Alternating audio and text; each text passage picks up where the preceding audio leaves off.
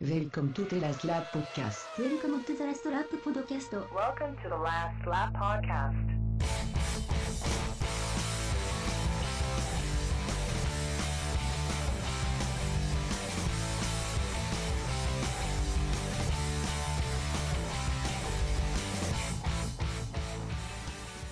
Welcome everybody to the Last Lap Podcast. I am your host, Andrew Pearson, and alongside me, as always, is my co-host, Sean Gray.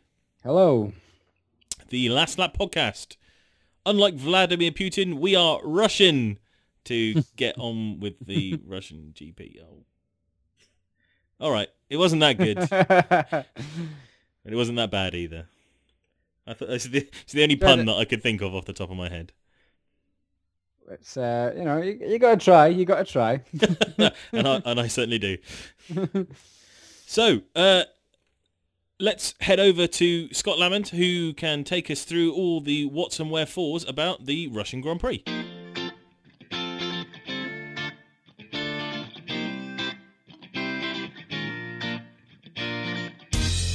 It's 2 weeks and 7,000 kilometres since China, so not quite around the world in a day, but maybe still not enough for Sebastian Vettel.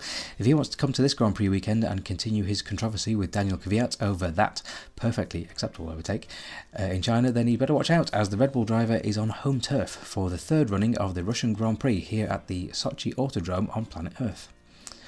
Lap record on the 3.6 mile circuit is 140 set by that man Vettel last year, who set all of the sectors purple. Rain is possible, so watch out for that mixing things up. It's another Tilke track, and the news for you on the main corner to watch out for is the long turn 3 and 4, reminiscent of turn 8 in Turkey. This caught out Grosjean last year, bringing out the safety car. It's also thrown up a slightly unusual result, where Perez for Force India was on the podium last year, something almost as unusual as Johnny Herbert winning at Nürburgring for Stewart in 1999. You'll need a crystal ball to get the truth about the potential quality of racing here, as it's still slightly up in the air, with the first race in 2014 being an unspectacular parade, while 2015 had some chaos and disorder, including Kimi Raikkonen's dirty mind making him take a hit and run at Bottas on the final lap. Vettel, take note, now there truly was an incident where one car approached another like a torpedo. It's said that a sign of the times is that any driver to win the first 3 races of the year goes on to be champion. So, as Mr. Lovesexy himself, Lewis Hamilton has had the gold experience of winning both races here so far. Is this going to see him putting aside his musicology to focus on starting an attempt to reduce the points gap to his teammate? Or is this the year that he has to settle to play Robin to Rosberg's Batman? Before I hand back to Andrew and Sean, I'm sure eagle-eared listeners will have noticed something slightly odd about this week's track notes. I thought I'd take the opportunity to make a small tribute to the great purple one, Prince, by crowbarring in as many of his album titles as I could. If you'd like to have a little fun and guess how many were in there, why not tweet at Last Lap Podcast or me at SL_37, that's ESSELL_37. Let us know which ones you heard and how many there were. See you back in Europe next time for Spain, but in the meantime, here's Andrew and Sean with what happened in Russia. So then, Sean, is your head full of conspiracy theories? Oh dear. Oh dear. Oh dear. Oh dear. Lewis Hamilton, what's he been saying this week? Stewards are against him. The fans say the Mercedes are against him. What do you think? I think it's just life. Sometimes it doesn't go your way. It's Formula One. It's a tough sport. There is no conspiracy at Mercedes. There's no conspiracy with the stewards. Lewis is just having a bit of bad luck. It happens. He's had 2 years of good luck. It happens. But yeah, 4 out of 4 for Mr. Rosberg. Very interesting times we live in, where such small margins that we're usually used to in Formula One cause such utter outrage across the interwebs. But the internet can be a bit of an echo chamber at times, can't it? In that you fire out an idea, and there's bound to be somebody out there who'll fire it back in agreement and say, "Yes, absolutely, you're right. It must be this," and then everybody validates one another, and so suddenly everything becomes the truth.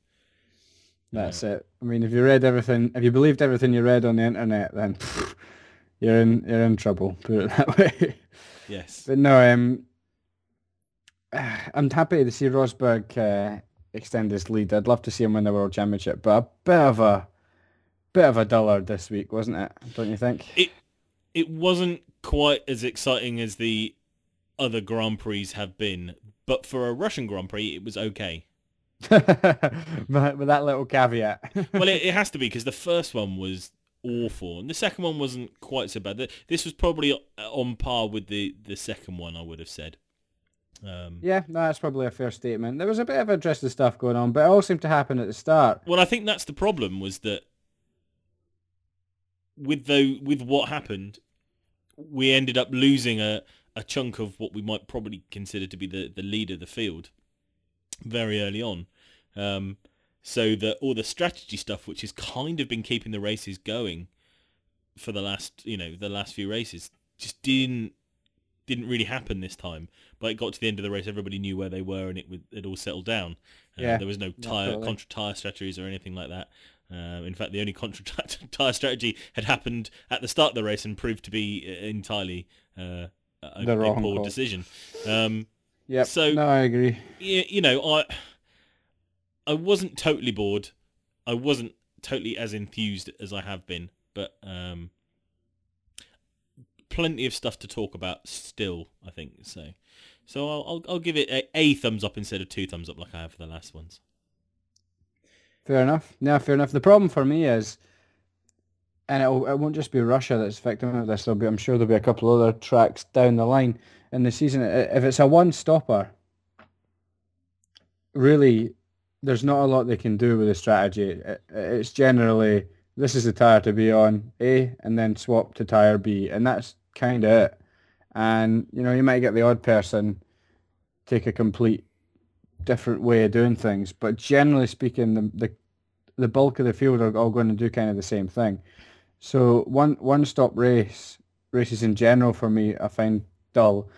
Adding to the fact that the Russian track isn't that great a track, it kind of just made for a less than 5 out of 10 Grand Prix, put it that way. It was below average for me. Happy with the result though, and like you said, there was plenty to talk about. All predominantly are surrounding the first corner, I think. Yes, well, let's talk about Lewis Hamilton's weekend from quali. Okay, yeah. Because that's obviously where this all kind of starts, really, in a lot of ways, and there's a lot of things to talk about going into that sort of second turn, really, as it is in Russia. But Lewis, again, having issues in quali, only able to start 10th, and having to fly in an old engine, which apparently had a different fueling system. So they had to, well, they had the engine and they had to fly in the fuel system for the engine that was from China. I found it quite difficult to keep along with that. I wasn't quite sure whether it was an old engine that had an old fuel system or it was a new engine that had a new fuel system in it. Do you know what I mean?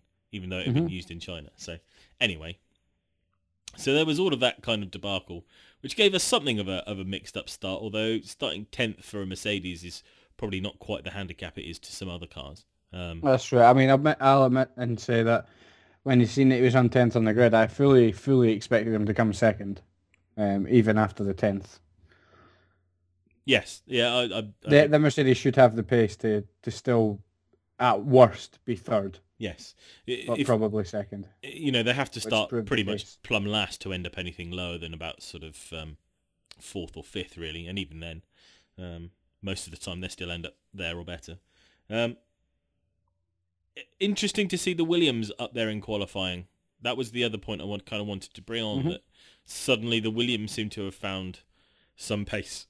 Yeah, they looked a lot better here than they did in China, which is interesting because I thought China would suit them with the long straight down the back, and it didn't. So it's interesting that they found it from somewhere. I'm not really sure where, to be honest. Do you think it's a case that maybe it's something sort of suspension-wise, that the very super flat, GP that is Russia, because it's not, it's not full of bank curves and undulating bits and pieces. Yeah, China has a bit of undulation, right enough. Yeah, it's got a fair few bank corners in it as well, and off camber corners, according to the drivers, and Sochi just definitely doesn't have that because it's all flat. Yeah. No, yeah, there might be something in that. Yeah. So just whether the car was better balanced, maybe, than it has been. But yeah, the race then, turn 2. Where to begin? Yes. So, Danny Kvyat then.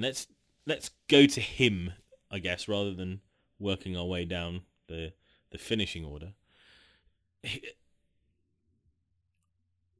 Do you think any of the incidents were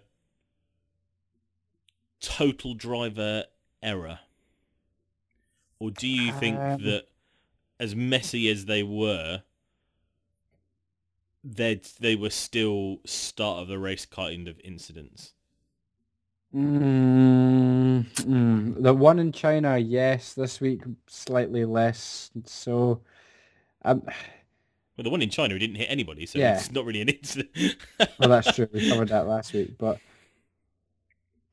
inexperience and over-exuberance more than bad driving. But ultimately, definitely a problem. Definitely something that was beyond a first corner incident. I would say probably. Okay. I'm a bit on the fence. Yeah, I mean, the first one with Vettel, maybe put down to first corner. The second one, I'm less forgiving. The second one I thought was pretty careless. What did you think? I actually felt a bit sorry for Kvyat. The first one, I think, he locked his wheels and has a little tap into the back of Sebastian. And then as he's trying to get out of that, Sebastian slows down harder than I think, or Sebastian is going slow, and then it's Kvyat then slices across his back wheel with his front wing, which ultimately causes the puncture. That's a complete turn one melee thing. People lock a wheel into, the sort of first turn all the time. The second incident, I think, looks a lot worse than it actually is. You think so? Yes, I am more of the opinion that he's genuinely caught out by the fact that Sebastian is slowing down in an acceleration zone, or certainly not accelerating as fast as he is. I think at that point he doesn't see Perez to understand why Sebastian is backing out and being a bit more cautious. He's just trying to get on and get going again. And, he hits into the back of him. It's happened to lots of drivers in the past. Do you know what I mean? Yeah, it's unfortunate that, there's been 3 semi-high profile incidents in the space of a fortnight. Well, two at the first corner here and the one in China. If China doesn't happen, we probably don't talk about this anywhere near as much.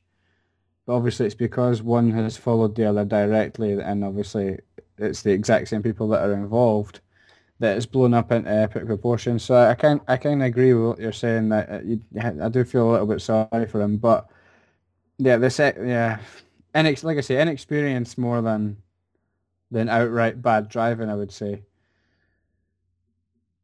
But at the same time, I do think he probably deserved the penalty that he got.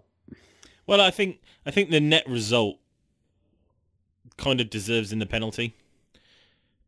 It's one of those weird things where I think he's not totally culpable for any of it, but he's still done it and taken somebody's been taken out of the race, and it's like manslaughter instead of murder. Yeah, it's death by misadventure or something like that. It's, it didn't really mean to do it, but in the end, he's still done it. It's all gone down, and there's only one person really who caused any of it to go down, and it was that one person. So I kind of feel that if you'd have gotten a straight drive through and not the 10-second, I'd have been fine with that. Although, yeah, as would I probably. I probably wouldn't have complained. So it's really weird because usually I'd be saying, well, the stewards have overreacted and blah, blah, blah. But even though I don't think he needs to get the roasting he does from, everybody in the media and all the other bits and pieces and everything like that, I think in the end, because he, essentially twice hit the same car and, the last time took it out. And the last one, maybe you might reasonably say, well, be a little bit more expecting that you might have to get out of it rather than just accelerating forward into the back of the car in front of you. There you go. It's done and dusted, I think. He'll get the points on his license and, a word in his ear.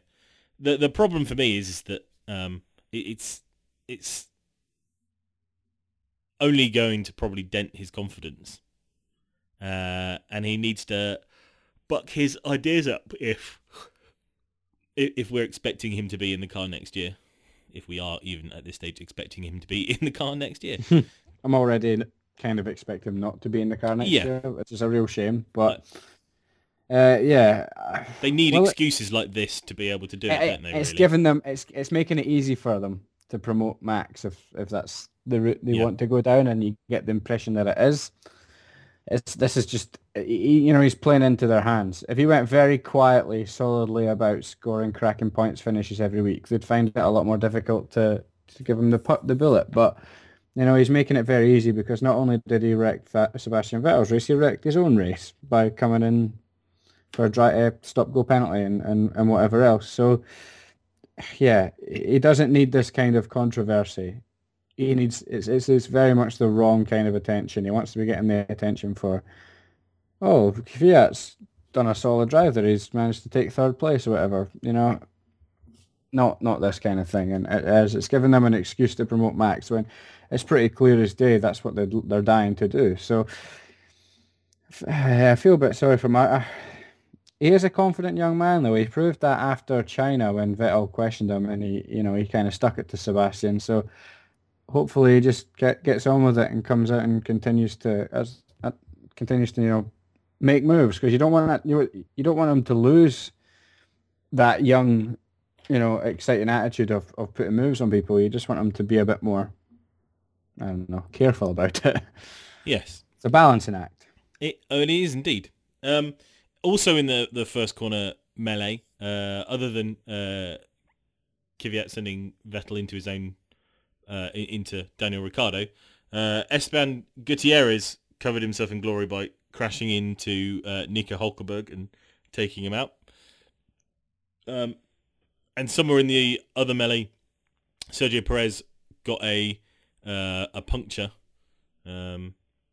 probably from going either over some debris or being clouted by a spinning car somewhere along the line. So we get a safety car.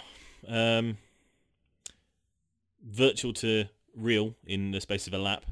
Yeah, I think they thought Vettel's car was maybe less damaged than what it was. It looked like just a small tap on the barrier, but the suspension in that had all kind of crumbled. So it looked like there was going to be a pretty easy cleanup job, but in the end, there was a lot of debris. Yeah, a lot of debris. Yeah, it was just a small. It wasn't the biggest impact in the world against the barrier, but like you say, a lot of debris. So you're probably justified safety car. Yeah. So Nico's scampering off. Lewis did well though off the start. Well, managed to get himself up to fifth right away through all the carnage, avoid all the carnage, because he's the one that's been getting involved in all the mess in the last couple of Grand Prix. So he somehow managed to keep himself out of all that, because he'd have been right in that mix coming from 10th. So he'd have been driving right through it all. So well, therein lies our next point, and one which Lewis Hamilton probably should reflect on before he starts saying that the stewards are out to get him, because essentially he straight lined the corner. Yep. Keeping to the left of the barrier this time, which therefore meant that he came off the corner with a decent amount of speed and was right over left when Kvyat hit Vettel, so completely missed all of that incident. And as you say, was able to slotted in at fifth. Yeah, exactly. So he really gained probably at least 2 positions, maybe 3, just in that one move. And some people were not happy with that. Now, I don't know how you feel about this, but I'll say how I feel on this. I don't like it, but that's the way it's always been. Yeah, no, I Whenever agree. there's carnage at a corner, people go around the corners, and ultimately some people do well out of it, and some people don't, and some people get collected by the accident. That's the three things that happen in those situations. If we start looking at every time to try and work out whether somebody got an advantage by going off-road or on-road, we'll see more penalties and drive-throughs and 5-second penalties than I think really we want to as fans of the sport. We don't want the stewards to actually be looking at every single thing that happens on track and penalising it. I agree. And the fact it was the first corner as well, Well, yeah, I mean, absolutely. But I mean, I think even if that had been further on in the race and there'd been an incident like that and I'd seen somebody go around that way, I think you just have to say, well, look, you've got to do one or two things. You can either drive straight into everything. Yeah, or- exactly. Or What's take- he going to do? Stay on the track and drive straight into a spinning car? Yeah. That makes no sense. So yeah, no, I agree with you. But yeah, that rather shook stuff up though. So we had a few laps. It was about 16 laps before everybody started coming in, where Yeah, we had Lewis trying to fight his way through. He was in who fifth. did Lewis overtake before the pit stops? He got past Was it Kimi Kimi Räikkönen. first? Yeah. Yeah. Because And that left him behind Bottas. And he was fighting to pass Bottas. And then Bottas pitted at first. And it looked like and Bottas managed to actually get out in front of Lewis. But then Lewis had the speed post-pit stop to make the move stick. And that was kind of it from there, really. yes.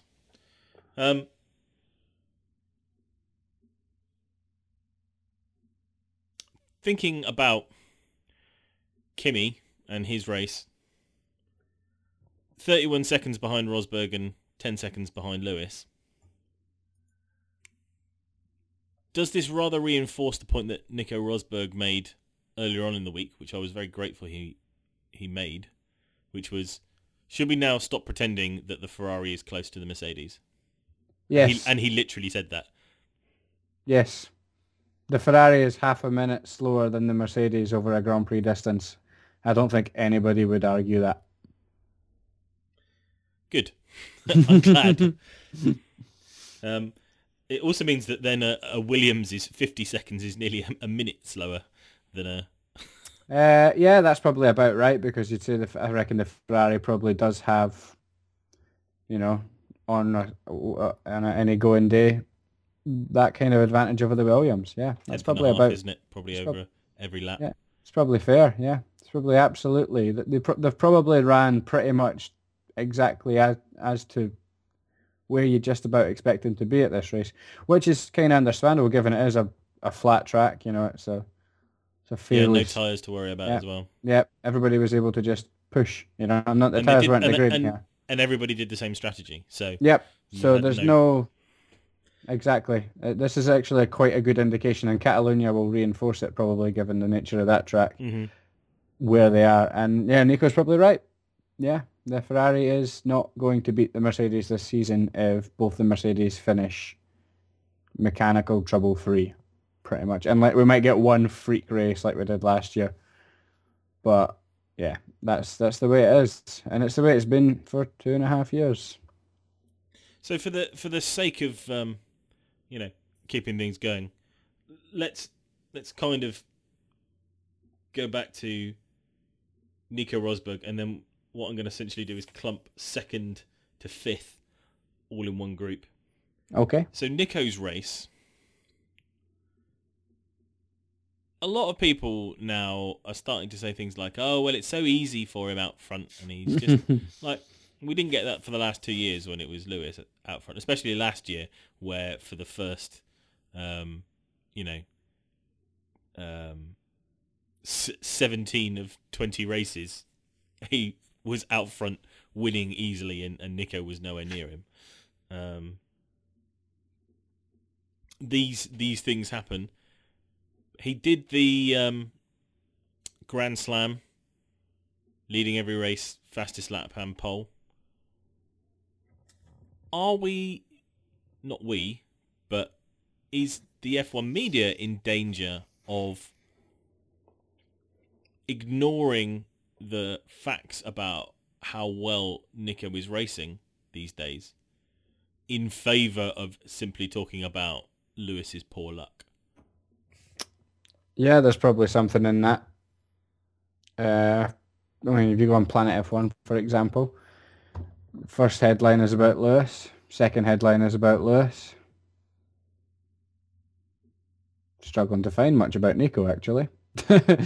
But yeah, so yeah, you're probably right. But at the same time, it's not. There isn't much to be said there. Nico drives well. You know, the story is with what's happening to Lewis, so I can understand that. That's where the headlines are. There's not much you can really write if you're a journal on. Nico Rosberg drove really well. He led and won. That's kind of it, really. So yeah, I get what you're saying, but there is a lot more to discuss with Lewis. So I can see both sides of the argument. Okay. I was very impressed actually because apparently he had some energy recovery systems issues, glitches, feedback stuff that wasn't going well. Mercedes did say that they thought they might have to retire him, although I'd have thought you'd have heard something along on the radio to suggest that. Anyway,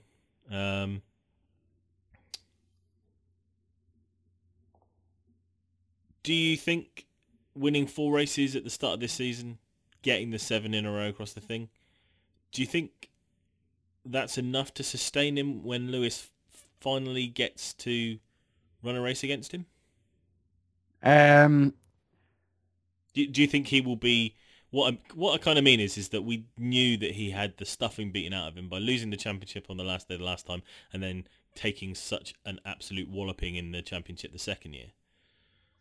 Do I think it'll give him the mental fortitude to be able to battle? Do you think he started the season this time well enough to prepare him for the inevitable times when he's going to have to fend off Lewis? I think so. I do.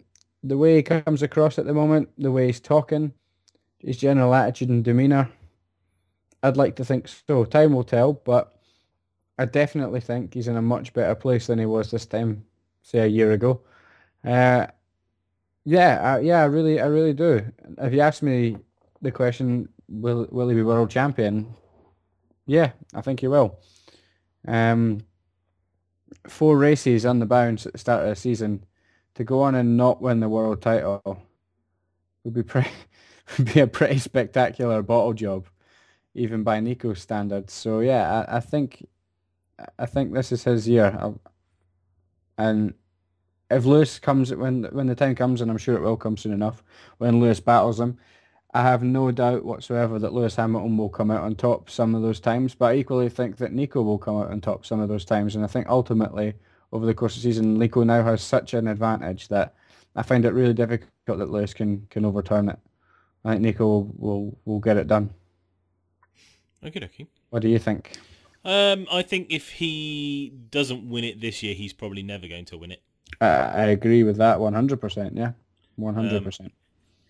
If he's not able to take advantage of having a 42-point lead now and not, as you say, bottle 3 or 4 races in a row to erode that to a thing. I mean, I think he could stand to come second a couple of times, but it's, if it gets into a groove of, Lewis getting pole and race win again, that's when you worry for him that he feels that the task in front of him might be unassailable, possibly. But you can't. You've got to be able to take something from 4 race wins on the bounce at the start of a season and say, you know what, I believe in myself and what I can do in the car. And if you can't do that, then you probably shouldn't be racing because you're psychologically far too fragile to be at the upper echelons of motorsport. At least in my opinion. Yeah, right. If he doesn't do it this year, then doomed. He's doomed. It clearly hurt him a lot, and he took a lot to come back from that first title defeat. if he throws away the kind of advantage he's got this season, yeah, that I cannot see him having the mental fortitude to come back from that. So for his own sake and me as a fan, I really hope he does it. So kind of skipping Lewis's race because we pretty much covered it. Really, he was not back. Got up to fifth. Got past the two drivers that were in front of him. Had the water pressure thing, which meant he had to back off. So we didn't see whether he could catch up. Lewis said he thought he had the pace to catch Nico, but there's just a little bit of me that thinks that Nico was not pumping in the fastest laps of the race at that point, and as you saw at the end, was able to consistently put in 3, 4, or 5 like fastest laps in a row. I agree. I think clearly if Lewis had got within 5 seconds or whatever, he'd have probably turned the gas up a little bit. I think that's a fair assumption to make. Kimi's third place is probably as good as Ferrari can expect at any race, really. If both the Mercs finish, and they both finish without reliability problems, then yeah, I agree. He was able to breeze past the Williams, so that's got to be pleasing from Ferrari's point of view, based on the fact that in qualifying the Williams was much closer to them.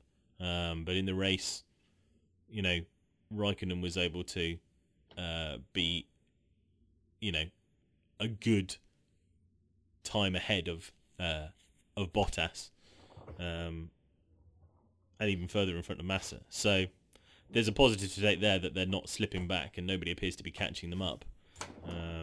Where the Red Bulls would have been had not everything kicked off, I don't know, but I'm of the opinion that they would have been behind the Williams. Do you think? I agree, 100%. Yeah, they might have split them if Ricciardo or even Fiat had a hooked up package, got it together, whatever.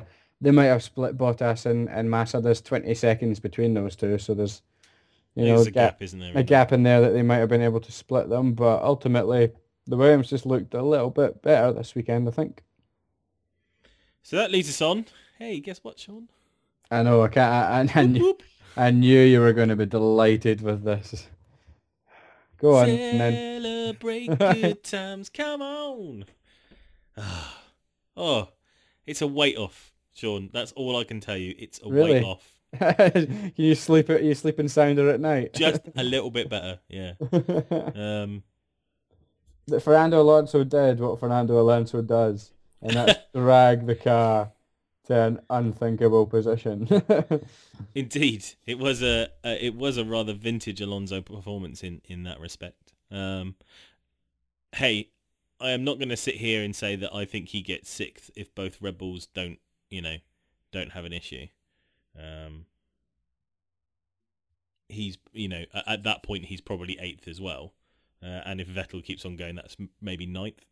But that to me suggests that McLaren have the race pace potentially, to be coming 9th and 10th regularly. Now, that doesn't seem like a lot, but when you consider how many other teams there are, once you've taken the top 8 positions for, Mercedes, Ferrari, Williams, and Red Bull.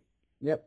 Yeah, I agree. We're probably under the suggestion that the McLaren is nowhere near those teams as yet. Although I have read in the news that I can't remember if it was Boulier. I think it was Eric Boulier said that Red Bull is their target, which I think shows a very interesting change in how they feel about how things are going. Because I think originally they said that Force India was, do you know what I mean, was more where they were looking. So,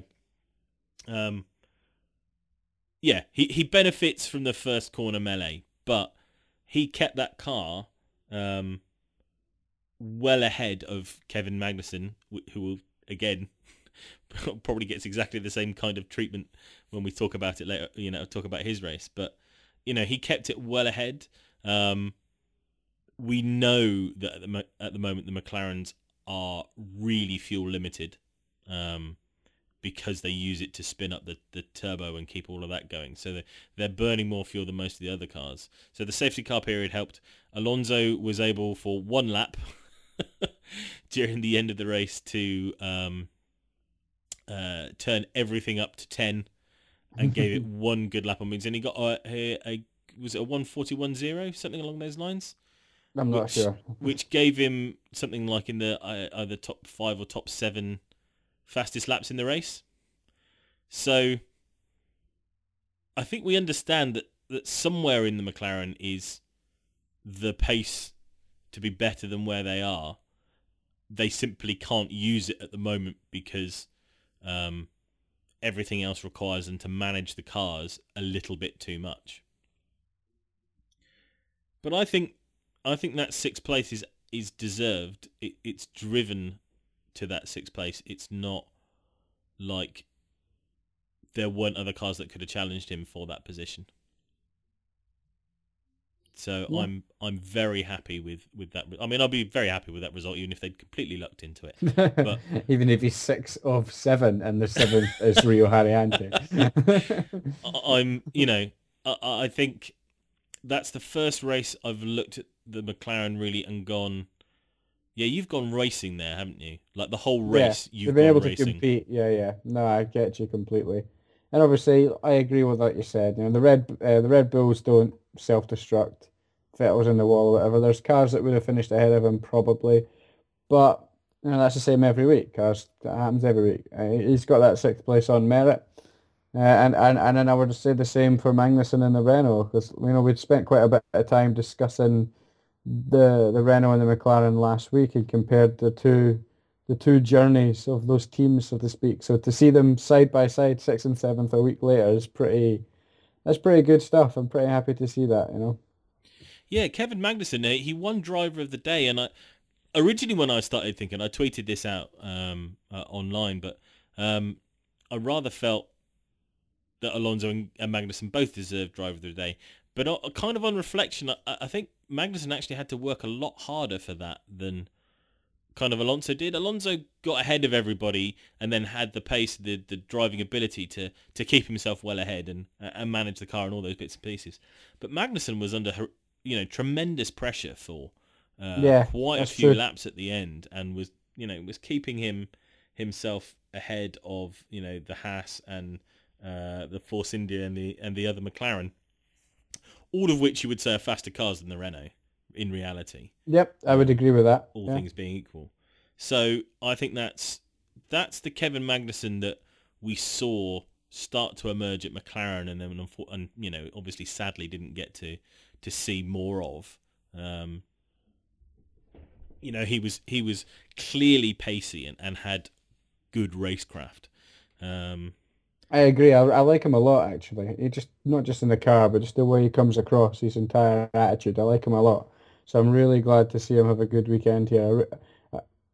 I had to get a drive this season. If he had another season out of the car, I find it really difficult to believe he would find a way back in. But now that he's got his foot back in the door, looked at the door was slamming shut. He's crammed it. He's squeezed back in, and now he's showing what he can do. And now this guy could have all the talent in the world, just need an opportunity to show it. So I'm delighted Renault have given him that opportunity. And yeah, I completely agree. That car is on paper slower than definitely the Force India, I would say, and probably the Haas and the McLaren. Yeah, probably. Yeah. So to come 7th there and to actually have to battle, not just strategies found him in 7th place and that's where he's crossed the line. No, he's had to battle for that. Delighted. So Romain Grosjean picks up points again for the Haas team in 8th. Not a good race though, really. I think, again, more so than when we talk about Alonso and Magnussen, Grosjean very definitely needed, I think, what happened ahead of him on the grid to happen to get that, to get those points. He feels that there is something, he was saying it on the grid walk, Martin Brundle was talking to me, he thinks that there is something fundamentally wrong with the car at the moment, whether that's just a chassis thing, and a new chassis would cure all of that in bits and pieces, but the Haas definitely looked much more of a handful, much more instead. It was sliding a lot out of the corners. So whether that's something that they've designed in, they've changed something on the car and it's not worked, or whether in the first few races we didn't see it because of the way that they all kind of worked out, and that's what's gotten the Haas those positions.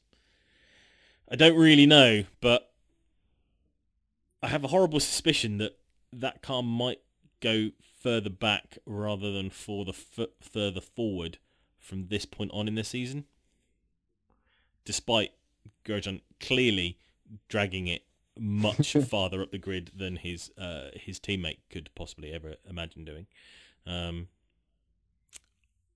I popped on. Let me just. Sorry, 2 seconds. Got to get the name right. It's the that's it. Yes, sorry. I was going to call it the Spanners podcast, and it's not that at all. It's the Missed Apex podcast. I popped on to their show, which they run live streaming off of Ustream. It's very interesting. So they got webcams and bits and pieces whilst they're doing their podcast. It's a very interesting podcast and a very nice podcast to jump onto straight after the race if you've got things to want to get off your chest. They've got a live chat room and bits and pieces. It was quite good for me. I'm going to vent a few things and interrupt their show. Sorry, guys. But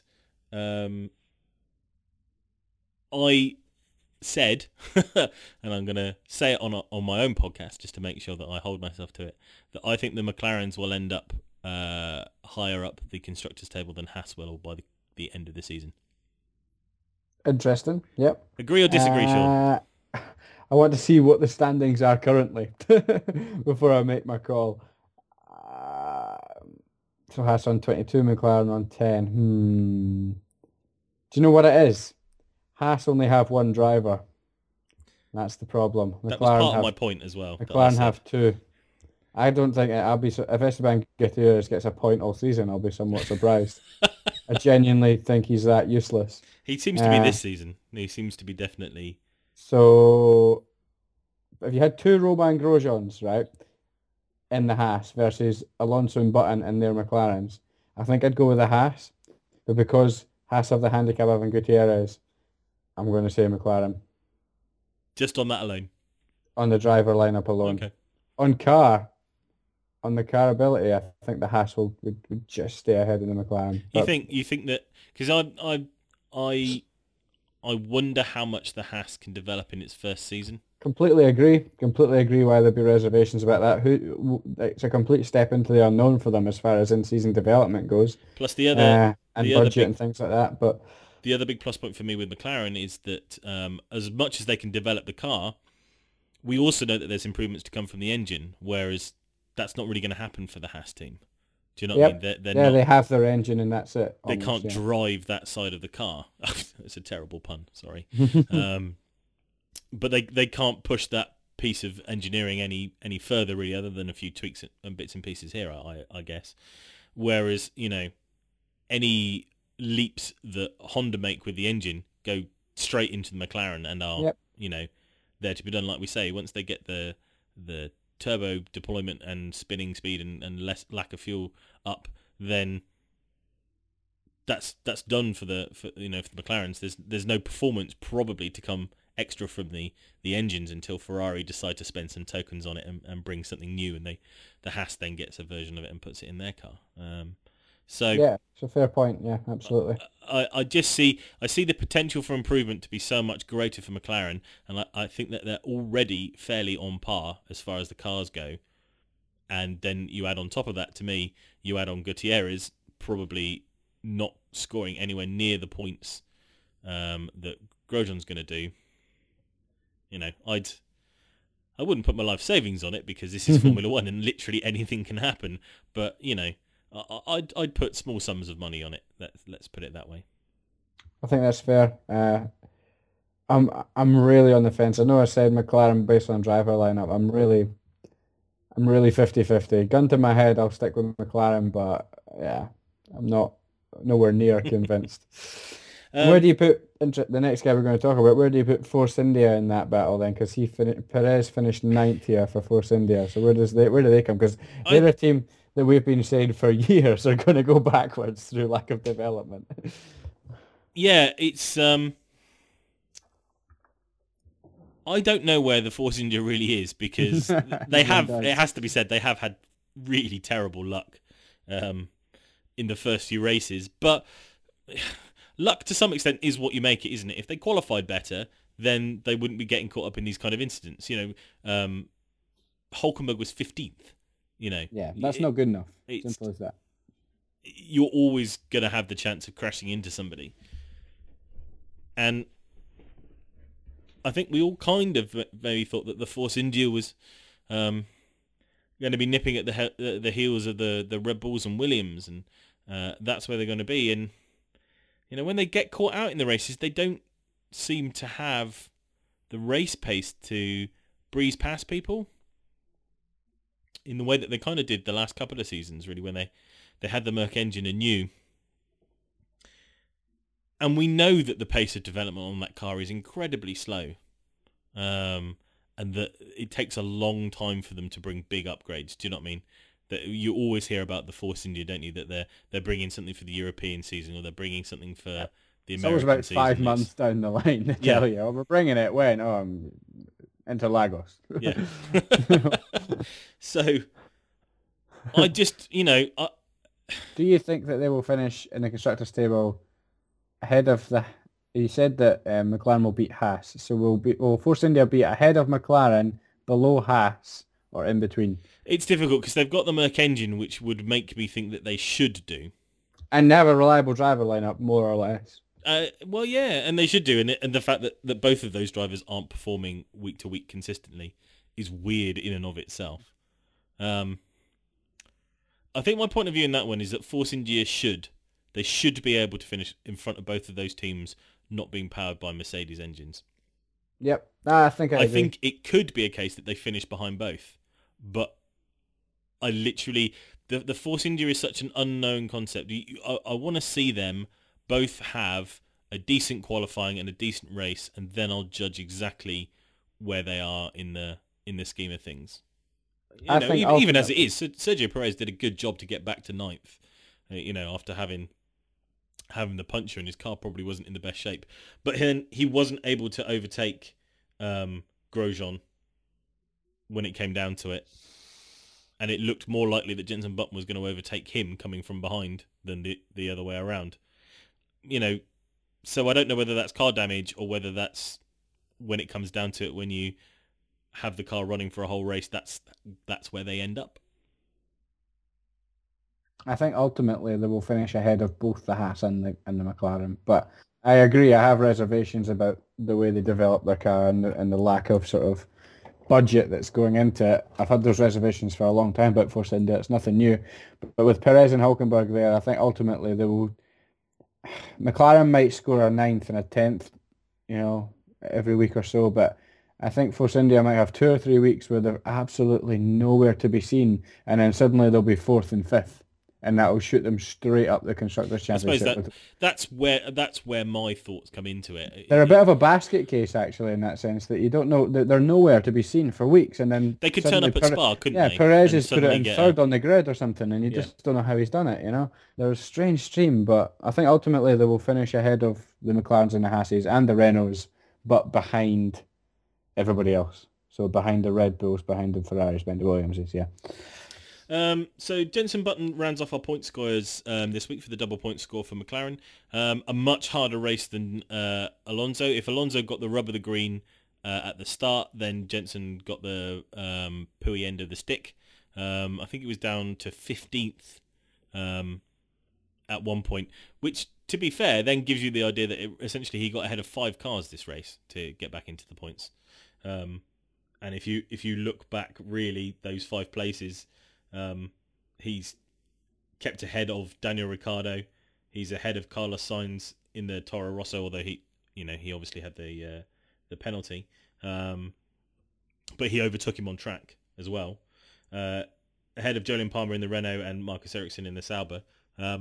He's had to race his way to those positions, no doubt about it. And certainly anybody, I think, who is writing Jenson Button off as somebody who's cruising around in the pack in the twilight of his career probably needs to see this drive as the fact that he's willing to put in the shift just for one championship.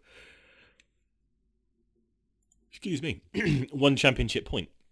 Nah, I see what you like about Jensen, but I never question his dedication and his determination to still wring the neck of the car. That's not. I don't think that's ever been in doubt. So he wants to be there. If he didn't want to be there, he wouldn't be there. You know, if Jensen got to a point when he did feel in himself that he was just turning up and tossing about, he'd have gone. Simple as that. So, no, I fully wouldn't even remotely question his motivation. And yeah, like you say, he didn't have the greatest luck in the race and still got it in the points. Double points for McLaren for the first time in, can't remember the stat I read, but a long time I think anyway. it was Hungary, wasn't it? They managed to get double points in Hungary last season, didn't they? Hungary last year, which is, quite a while. Very So long. yeah, so yeah, well done. Well done to all concerned. Particularly Fernando, but decent race from Jensen as well. Danny Rick comes in 11th. Now, if anybody got the shaft of this race, it was Danny Rick, hit by his teammate through the pits onto medium tyres. And this was weird. This is something I wanted to go over, and I brought this up before. Last year, Rosberg did the whole entire race on soft tyres. Mm-hmm. Why were the Red Bulls not able to complete the whole entire race on a set of mediums? I don't have an answer. What? I have no idea. I don't get it. I can imagine that they were slower. Different tires, is it not? Different. Well, but they're harder not- this year. They're a better compound. They're not. They don't have the cliff in them that the ones last year did. Track temperature, maybe. Well, Last year? I can imagine that they weren't working very well because I don't think the track temperature was as hot as they really needed it to be, and certainly you could see that they were sliding about at the start. But eventually you should be able to get temperature into those tyres just by surely just wearing away at the surface bit by bit. There should become a point where even on the the lack of abrasiveness that is the Sochi track, they're still they're still coming to life at some point, and they just never did. And Daniel had to switch to the soft tyre with a few laps to go, which obviously put him far back. He obviously made up a few places and raced his way back to 11th, but really by that point you're overtaking your Renaults, Saubers and Manners to get back to that point. So it's not the most difficult of tasks probably to get back to 11th from there. And the fact that he wasn't able to get any higher, I think, it wasn't a good weekend all around. Nothing he could have done about it, but strange to see that lack of race pace in the Red Bull where that's really been their strong point. Yeah, I think they just got the strategy all wrong, really, with the switch to the medium tyres. I don't have an answer as to why they couldn't see the race out, but it was clear from about one lap in that those things didn't have any pace. They were getting passed by like Saubers, I think that tells its own story. And from there it was just an impossible mission. The incident at the start, jumping onto the wrong tyres, it was an absolute cluster from the beginning. So for Danny to get it back into 11th and be so close to the points as he was, I don't think that's the worst drive in the world. It's just, I don't think they necessarily had a complete lack of pace. They got their strategy wrong to go with, and that coupled with the fact that they weren't as quick as they were in China, that's for sure. But I don't think they were completely devoid of pace. I just think the strategy killed them. I think if they'd had the same race as everybody else, they would have probably finished behind the Williams, is sure, but I think they would have been comfortably in the top 8.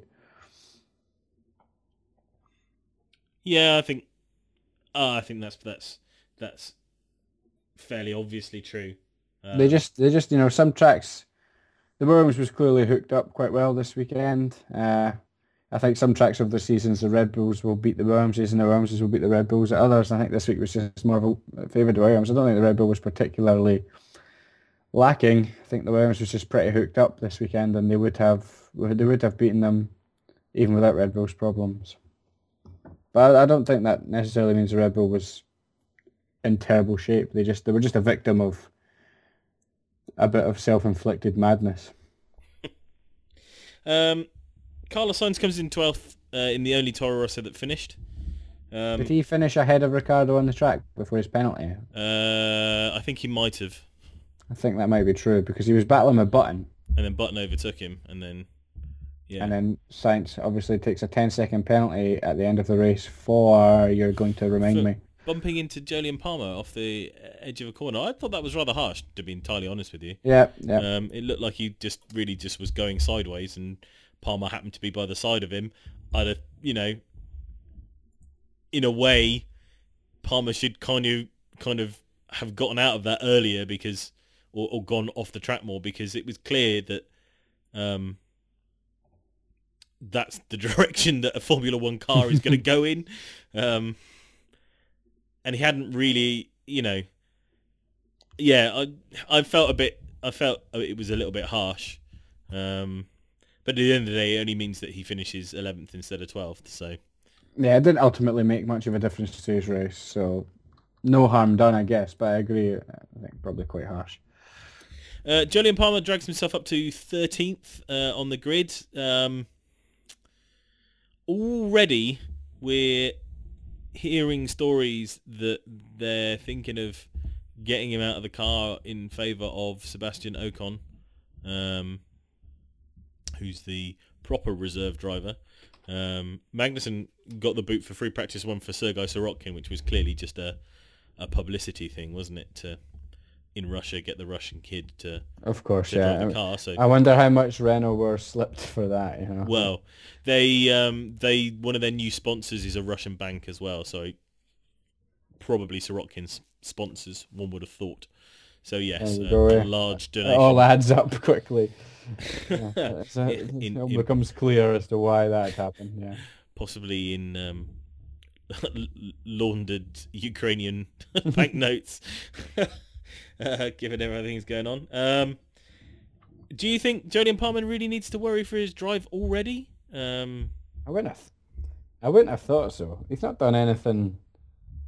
2 18th places in the last 2 races, though. That was the statistic before today. Yeah, but the car's a rag, so that's going to happen.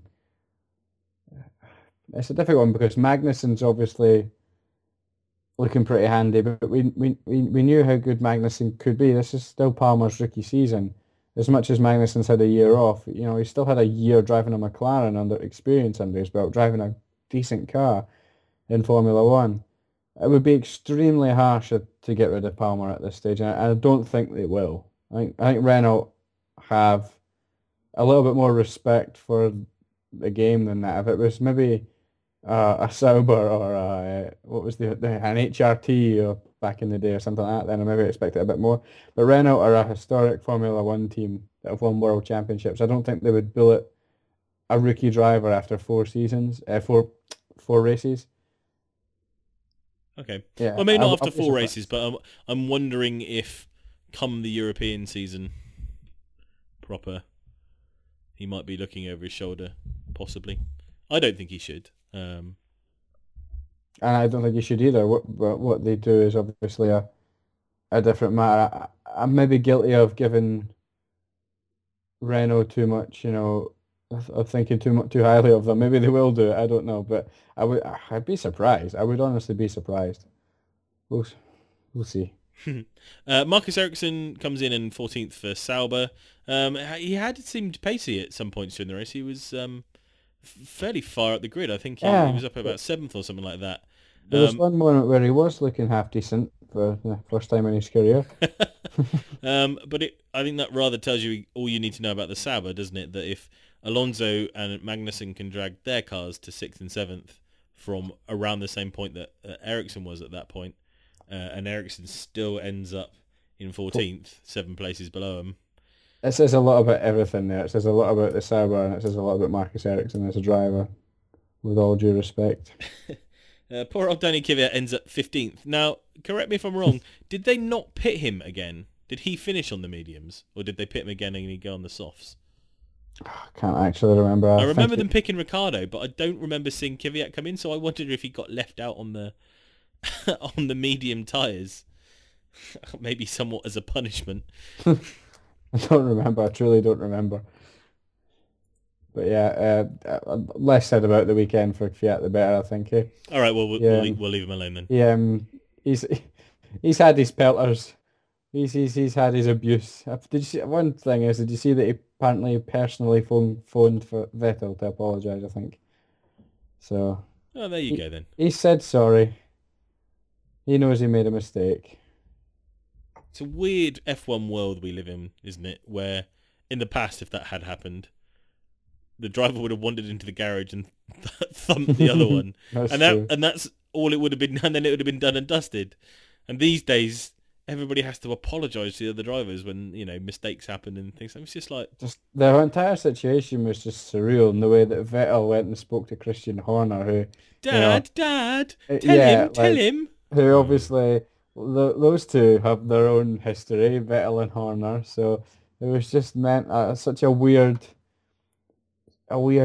situation that someone who replaced Sebastian at Red Bull has then caused the incident. It's just a surreal situation, but I think Vettel, I think Fiat apologized on the phone. So yeah, he's had his abuse, he's had his penalty, he's had his 3 penalty points on his license.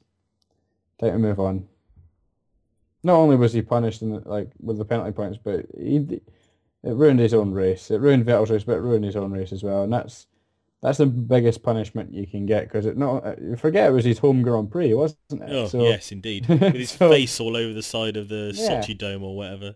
And by lap one, his race was effectively over. So he's been well and truly punished. So it's probably time to go. Let's talk about Fred Nasser in 16th. Well, even less to say about Fred Nasser in 16th than there is about Marcus Ericsson in 14th, really. Never seemed to go anywhere, and I guess he's probably got to feel fairly happy finishing ahead of the Manners, but I think he only did that because Wehrlein took a thump as well. I don't think Wehrlein was in the wars in that opening thing. He got off better than his teammate, but probably not much because he was 2 laps down by the end of it. And I think this was the manner that was called a rocket a few races ago, wasn't it? Or the other race ago, it was. Don't think we'll ever hear that phrase. No, possibly not the one and only time we'll ever hear it called that. But still, do you know what I mean? Unless it's a case that Nasser was literally seconds away from being lapped himself the second time, and I can't tell from my screen. He's not, I don't think that cost that actually that much better than the Manor at the moment. I don't see any evidence as to say that Isn't it- it's, I mean, ultimately over the season it'll probably finish ahead of the Manners more often than not. But the gap that used to exist there of maybe a second every race or a second per lap, sorry, that's gone. This now if the Manners turn up and are going well, there's no reason whatsoever why they can't finish ahead of the Sabres and mix it with them. If you put them side by side, which team do you think is actually going to develop the car more this season, Manor or Sauber?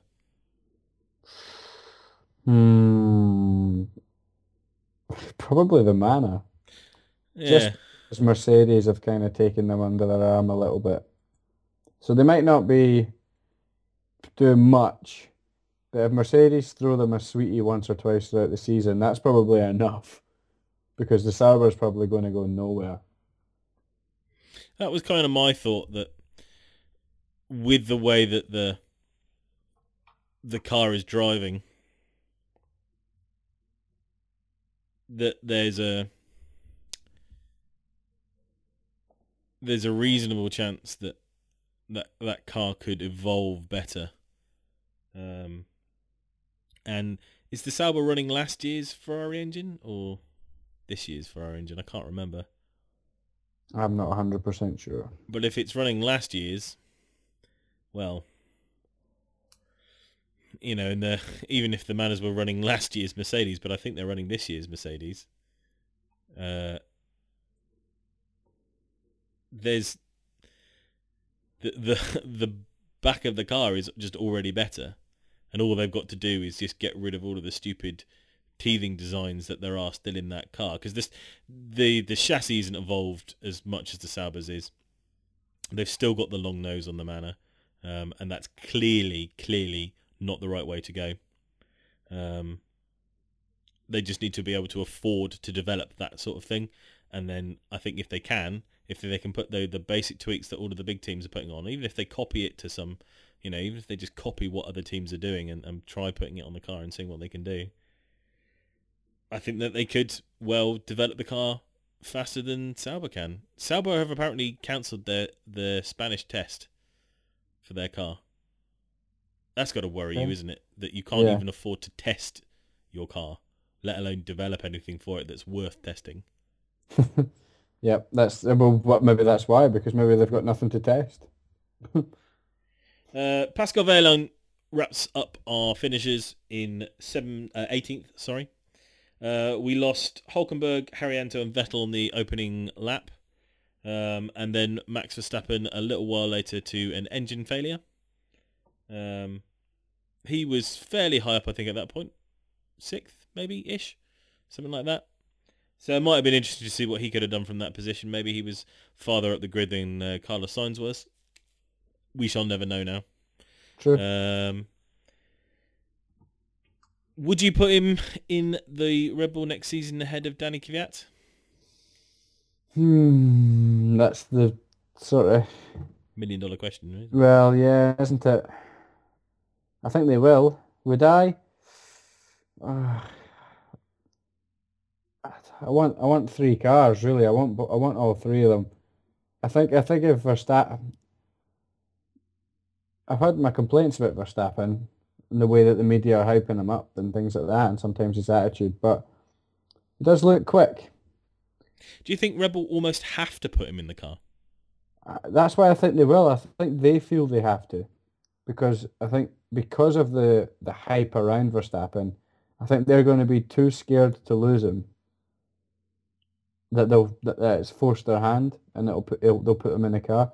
Whereas if there wasn't such a buzz and a hype around him, they could probably, and if he just went under the radar, they could have another season in the Toro Rosso and then make the move, and that would probably be better for his development. But because other teams might be sniffing around, and he's got Jos there, probably saying to Helmut Marko, "Oh, Ferrari are interested, better get my son in the A team."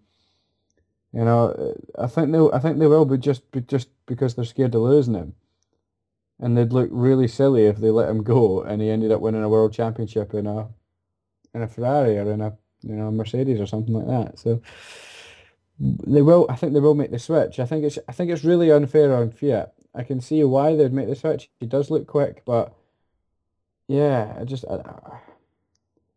I feel bad for Danny Kvyat. I hope Danny Kvyat goes, if he does get booted out of the car, I hope he replaces Massa at Williams and revolutionises the Williams team with his youthful exuberance. I think that's certainly always a possibility. I don't think anybody's really thinking he was that bad a driver that he couldn't possibly get a seat somewhere else should a retirement or somebody go. He probably brings in some Russian money with him, you'd have thought. So, yeah. Williams will like that. Yeah.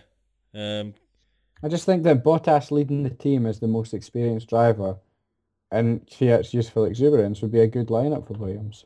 Yeah, I don't disagree, actually. Because I think he will find himself job hunting next winter. And that saddens me, because I hate to see the Red Bull merry-go-round. It's always bugged me. But this one, more than most, I can see why they would put Verstappen in the car. Do you think they'll make the switch? I think so, for exactly the same reasons that we were talking about. That I think they will just have to, unless Kvyat goes on some massive run of, like he did at the end of last season, really, of getting podiums and really out, driving out of his skin. I think they will just have to, because not even that he would leave to go somewhere else, because I think he would probably stay in the Toro Rosso for another season if he's got the contract already to do it. but I think everybody will expect them to do it, and it will damage them if they don't in the eyes of the F1 fraternity. Do you know what I mean? It's kind of, you are damned if you do and damned if you don't, because if you put him in the car and he fails miserably, you might have absolutely wasted potentially one of the best talents to arrive on the scene for many a year. But it could be a case that, you know, his exuberance in his first 2 years of Formula One in a fairly decent Toro Rosso do not translate into a driver that can win you world championships and is more than likely, you know, doing a pasta every weekend than doing a Vettel. And you've allowed the decent Russian driver that you had that might have well been a really good, maybe not a world champion, but a good teammate to have behind, you know, a Danny Rick going for a world championship.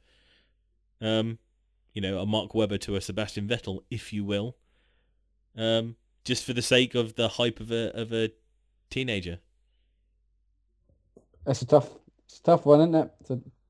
Don't envy the, well, you say don't envy the situation, but it's one of the, it's like the football analogy. It's a nice problem to have. Too many good players, you know. Yeah. I think he will. I think he'll ultimately get the drive, and I think he'll. For what it's worth, I think he will make a success of it.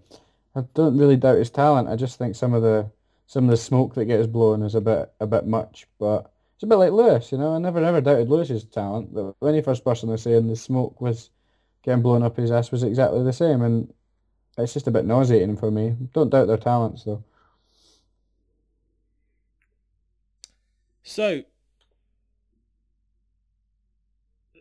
that's pretty much the Russian Grand Prix. You rate it out of 10? Were you saying it was less than a 5? Or Less than a 5. I'd probably give it a 4. I think I'm going to probably giving it a 5.5. Maybe a 6. I enjoyed the first stint, but the second the pit stops were done, the race was effectively finished for me. I don't like one-stop races at all. I'm all about strategy, as you know, and if it's a one-stop race and everybody just does their stop, starts on soft, goes on to medium or whatever and drives home, like that's boring to me. So I want to see minimum of 2 stops, preferably 3 stops, where there's loads of cars on mediums at the same time that loads of cars are on super softs and everything's all over the place. That's what I want to see. So this track didn't lend itself to the type of race that I like, thus my low rating. But yeah, like the first stint was good and happy enough with the result. Excellent. Well, I think what we might do is I'm going to trial something here, Sean. So stick with me. I think we'll end the podcast for this week, and work allowing, maybe try and do another podcast just to go over the news stories of this week. Maybe a much shorter podcast to sort of, if you want, yeah, something where we can just talk shop and not about the race.